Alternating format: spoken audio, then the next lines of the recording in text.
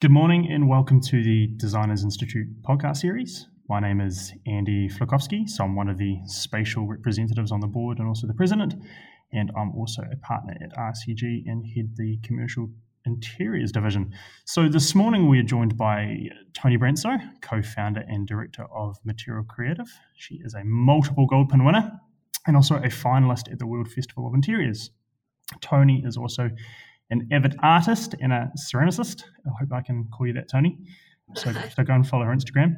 And also joining Toni this morning, we have Abby Ross, who is the marketing manager from Harrows. So one of New Zealand's leading furniture design and manufacturers. You've most likely leant on, sat on, or admired one of their pieces at your local cafe, airport, university.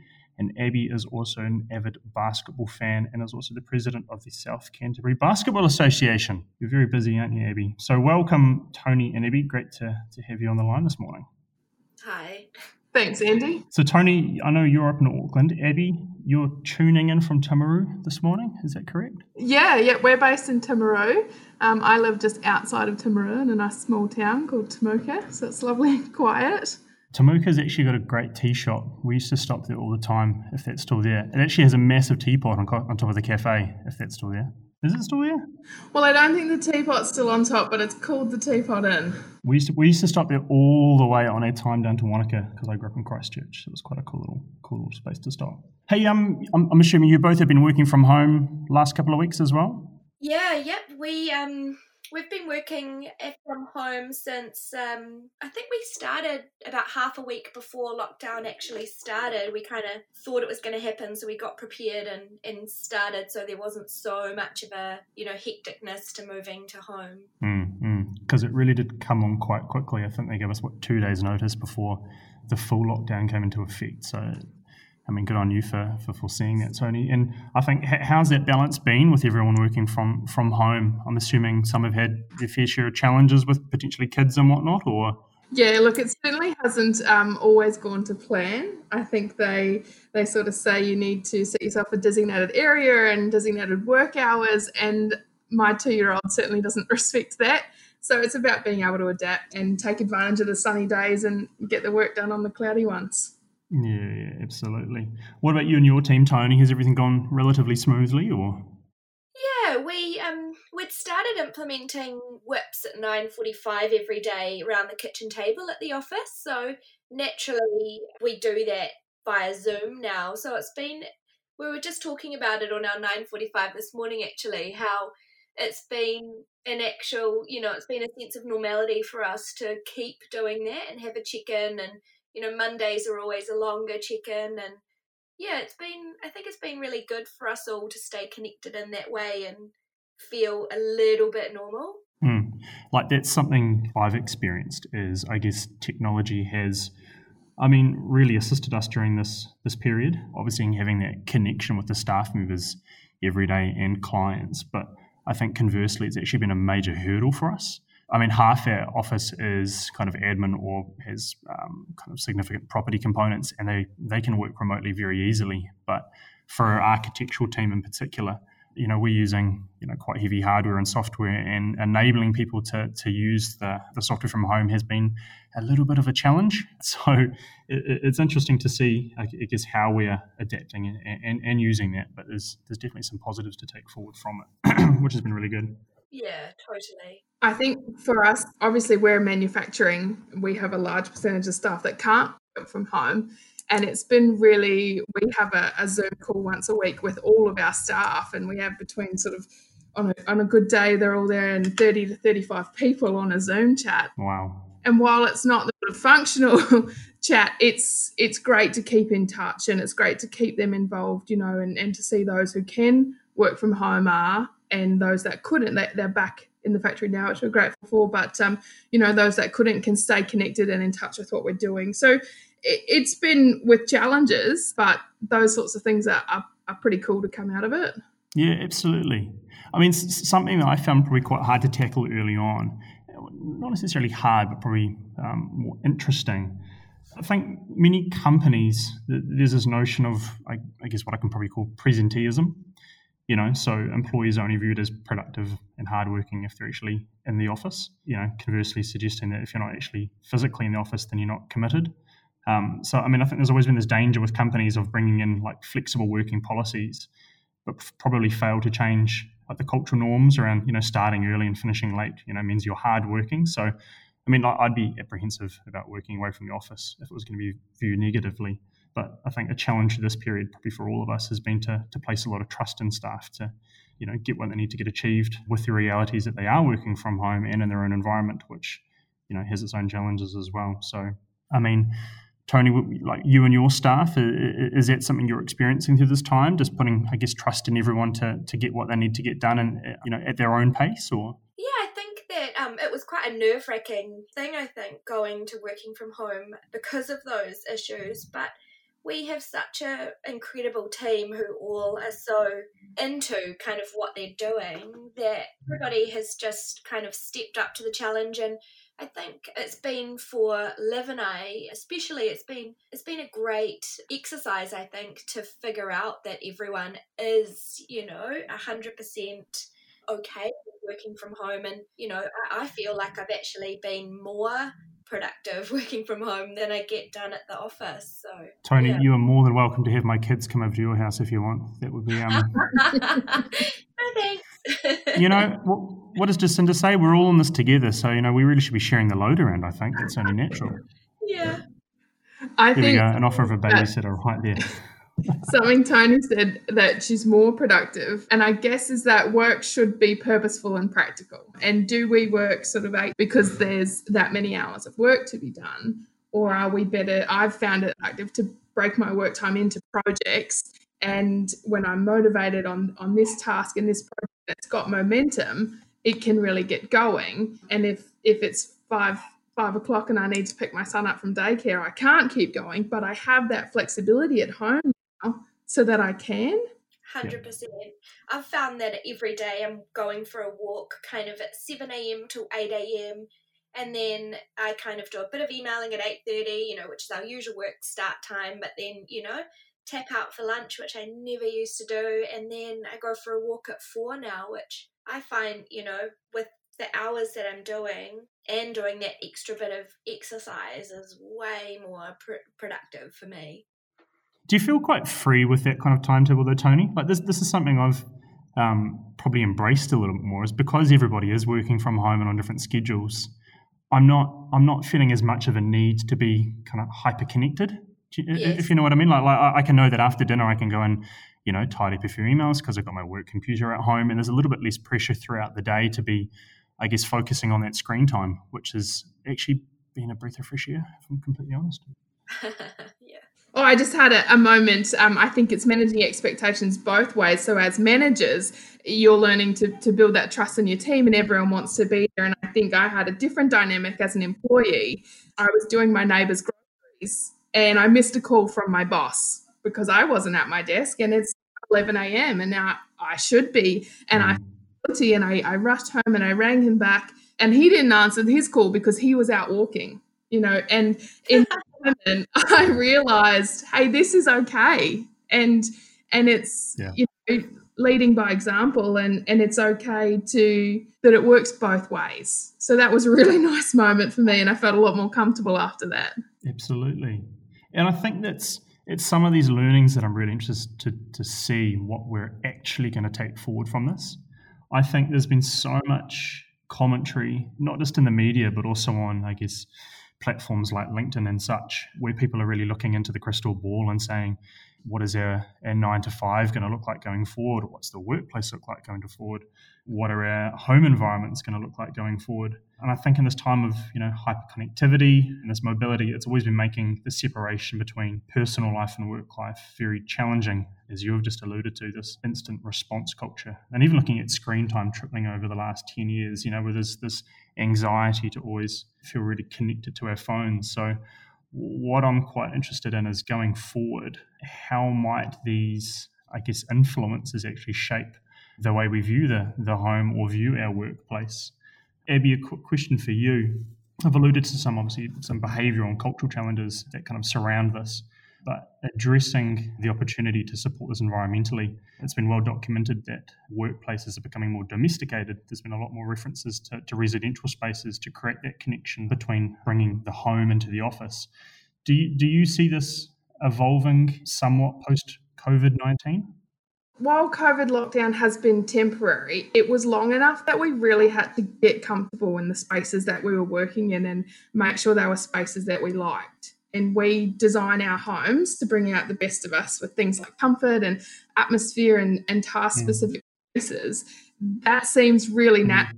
That should be just as important in the workplace. Now, what you like at your home and what I like at my home, they're really different. So it's important someone's cohesively creating a space that's going to be not necessarily generic, but adaptable to all those different types. But absolutely, we want people to feel comfortable. And that physical environment is a great first step. It comes down to culture, comes down to policies like a leaving loud policy, dropping the guilt, not judging workload based on hours in and more on output. But I think there's physical and there's cultural things there that I don't see that slowing down because of physical distancing. And this is something I'm probably quite interested in, because I think on both sides of the scale, you have a group of people that are, I guess, experiencing quite heightened anxiety because of this. And their needs going back into a working environment are going to be very different from the people that are probably a little bit more blasé about, I don't know, social distancing and what they're going back to. And they're really, I guess, longing for a sense of normality about it. So I think how we go back into these working environments is going to have to be really clearly communicated, I guess, by us as business leaders, and really setting that tone and culture for everybody else to follow. Anything else to add there, Tony? Yeah, I think that sense of safety is a really kind of big thing that we have to coming out of our bubbles and going back into workplaces, especially, for our staff. I think it's really important for us to provide that sense of safety and secureness so that they can feel normal, in the everyday, business, so that they can feel relaxed and go about life just as easily, I guess. Well, not easily, but, as normal as it was in their bubble at home. Are there any spatial changes that you'd be considering yourself to your own office, I guess, going forward from this that might, I guess, help support the changing behavioural traits maybe of staff and just making everyone feel a little bit more comfortable within the environment? Or do you think that you've nailed it as is and there's got enough space to support those needs? Or I think Liv and I have been chatting about it a bit, that we will, and we were thinking about this before anyway, but we've got one long pod at the moment that kind of all 8 of us sit at, and we will probably split that up a bit more. We're not 100% sure. We haven't really talked about it too much. We've got other things we've had to think about apart from that. But I think that there is ways that we will adapt when we go back to the office. But I think as well, like, I've been listening to a lot of podcasts lately, and I heard this interesting term, resi-mercial. Resi-mercial, I like that. Yeah, resi-mercial. So it's been a trend, that workplaces create a more home-like environment, because that's where you've spent most of your time. But, now that we've had a massive shift moving more to working from home, it's kind of like we're not just creating an office now to feel like a home away from home. We actually can be in our home to work from home. So there's quite a catch-22 that we're trying to make our offices feel like home, but we can actually work from home quite efficiently. So it's quite a mind game. Absolutely. And that's something I've probably really got my head around over the last couple of weeks, is that, working from home is just working from another location. And I think that's something I definitely want to take forward from this, is maybe setting up a bit more of a flexible environment at home, because I've actually enjoyed the flexibility of being able to tap into a model or work on some of the marketing components, or, fire away some emails that aren't on my phone when I'm sitting on the couch in front of the family. So I was one of those people on the day of, or going into level 4 lockdown, that rushed to Kmart, I know, the evil word, at 10 a.m. in the morning looking for a desk. They'd completely been cleaned out. So I actually got a $40 trestle camping table, and that has been my workspace for the last 6 weeks, set up in my bedroom. it's actually been relatively flexible and nice to have at home, but it's kind of opened my eyes that I maybe need to actually work in something of a little bit more permanence that probably serves a little bit more practically to enable me to, I guess, have that transition and open up those opportunities to kind of go between home and work. So what about you down there in Timaruta, Abby? Have you got anything set up at home, or are you more of a, going to work to do work? Or I didn't have anything set up at home. I have a little stable table, little microwave dinner table that I take my laptop on the couch, and normally I put the kid to bed and snuggle in the evenings with my computer on my lap and get to work. But I've actually hijacked half my dining table. Lucky enough to obviously have some Harris furniture at home, so I have a nice environment to work in and surfaces I want to touch and be around. And I've actually hopped around from the kitchen bench to the couch to the dining table, but this is my permanent home, and then I can break out. So I've got my breakout spaces in my home office, which seems a little luxurious. It's been challenging. So I need to talking to you to get some nice home office furniture, I think. Yeah, absolutely. Oh, dear. We've got to go where the market goes, don't we? Oh, absolutely. I mean, I think on that note as well, conversely with working, I guess, between the office and home in some of these spaces, I guess, adapting to suit the workflow, do you think there's going to be opportunities across, I guess, other kind of facets of the physical environment? So looking at like hospitality, potentially even retail, I guess, of looking at how to support other forms or areas of people working in different environments? We had a bit of a meeting the other day, and someone sort of suggested this idea of safety, and do you think we'll head back to cubicle style working? I think I'm confident not, because I am one of those that have had the realization that I leave my home and go to work every day to be around other people and for that social engagement and interaction.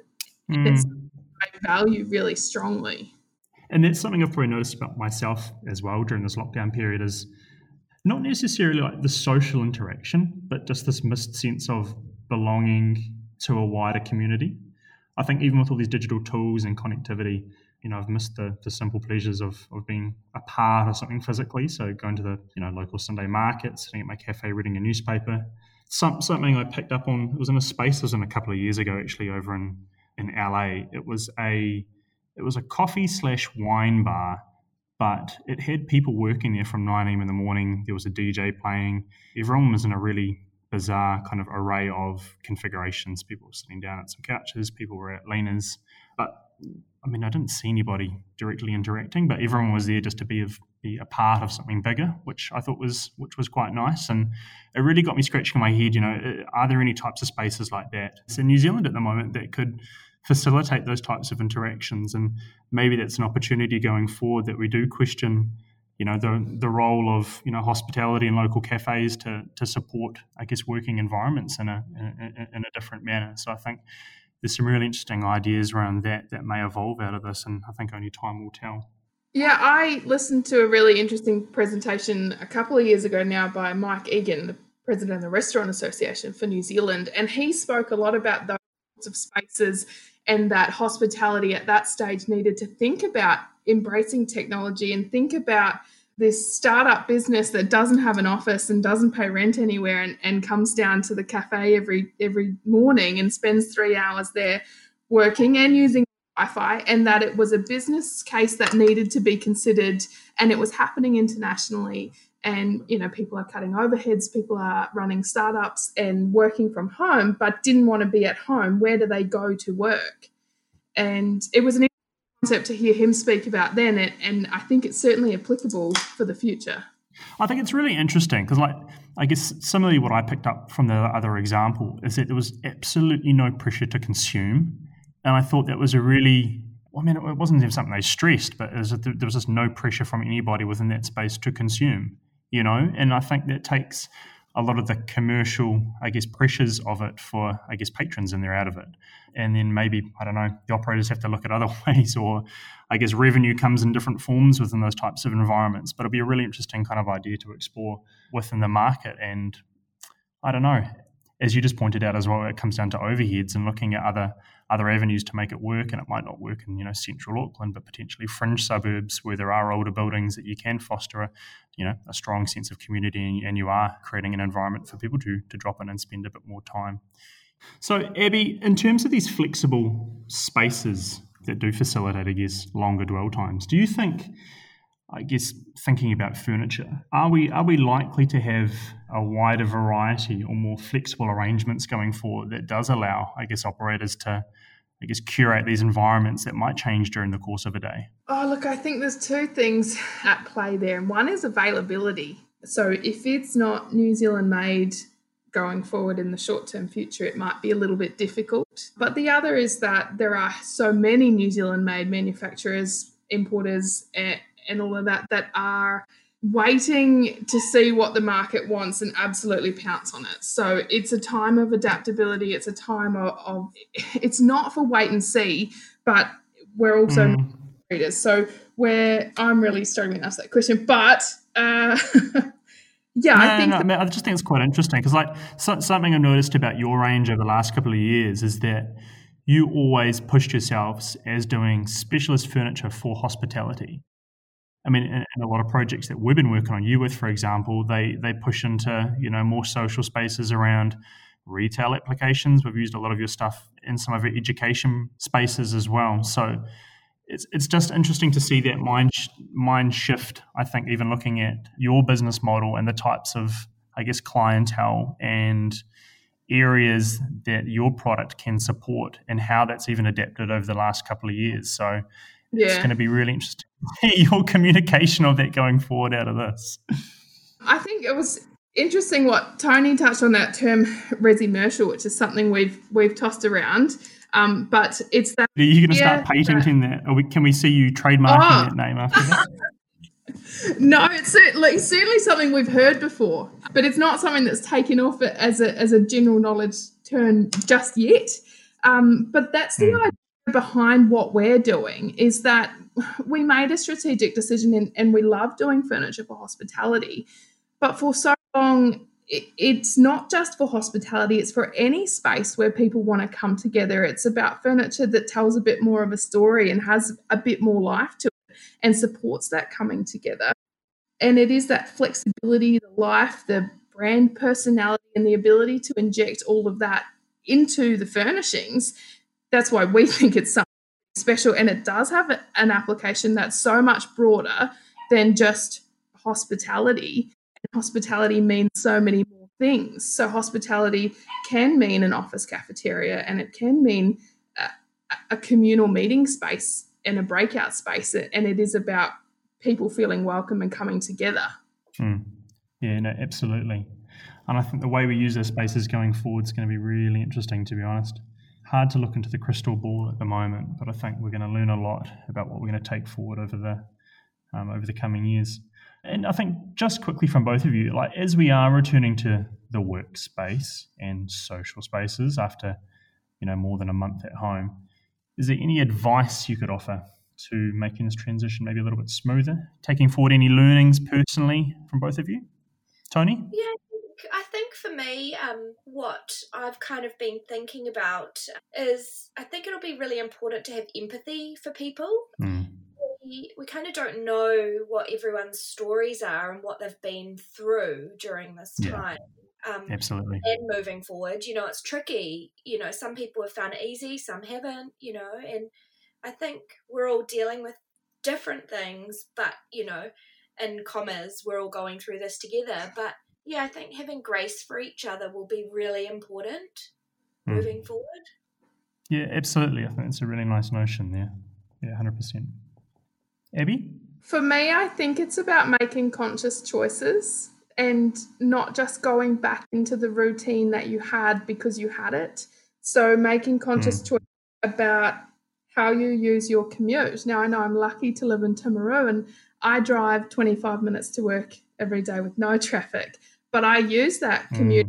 Miss it. I miss that time in the morning to centre myself. How do you structure your day? What do you want to take away? And just to make conscious choices about buying locally, about what hours do I want to be to work, am I going to be purposeful and practical in what I'm doing, or am I going through the motions? Yeah, I think there's two really nice things to think about there as we hopefully come out of the level 3 into level 2 next week and can be, get back to some of these spaces with our colleagues, peers, and family, which would be really nice. So just to finish on that note, I think, thank you both for your time and your thoughts this morning. So thanks, Tony. Thanks, Abby.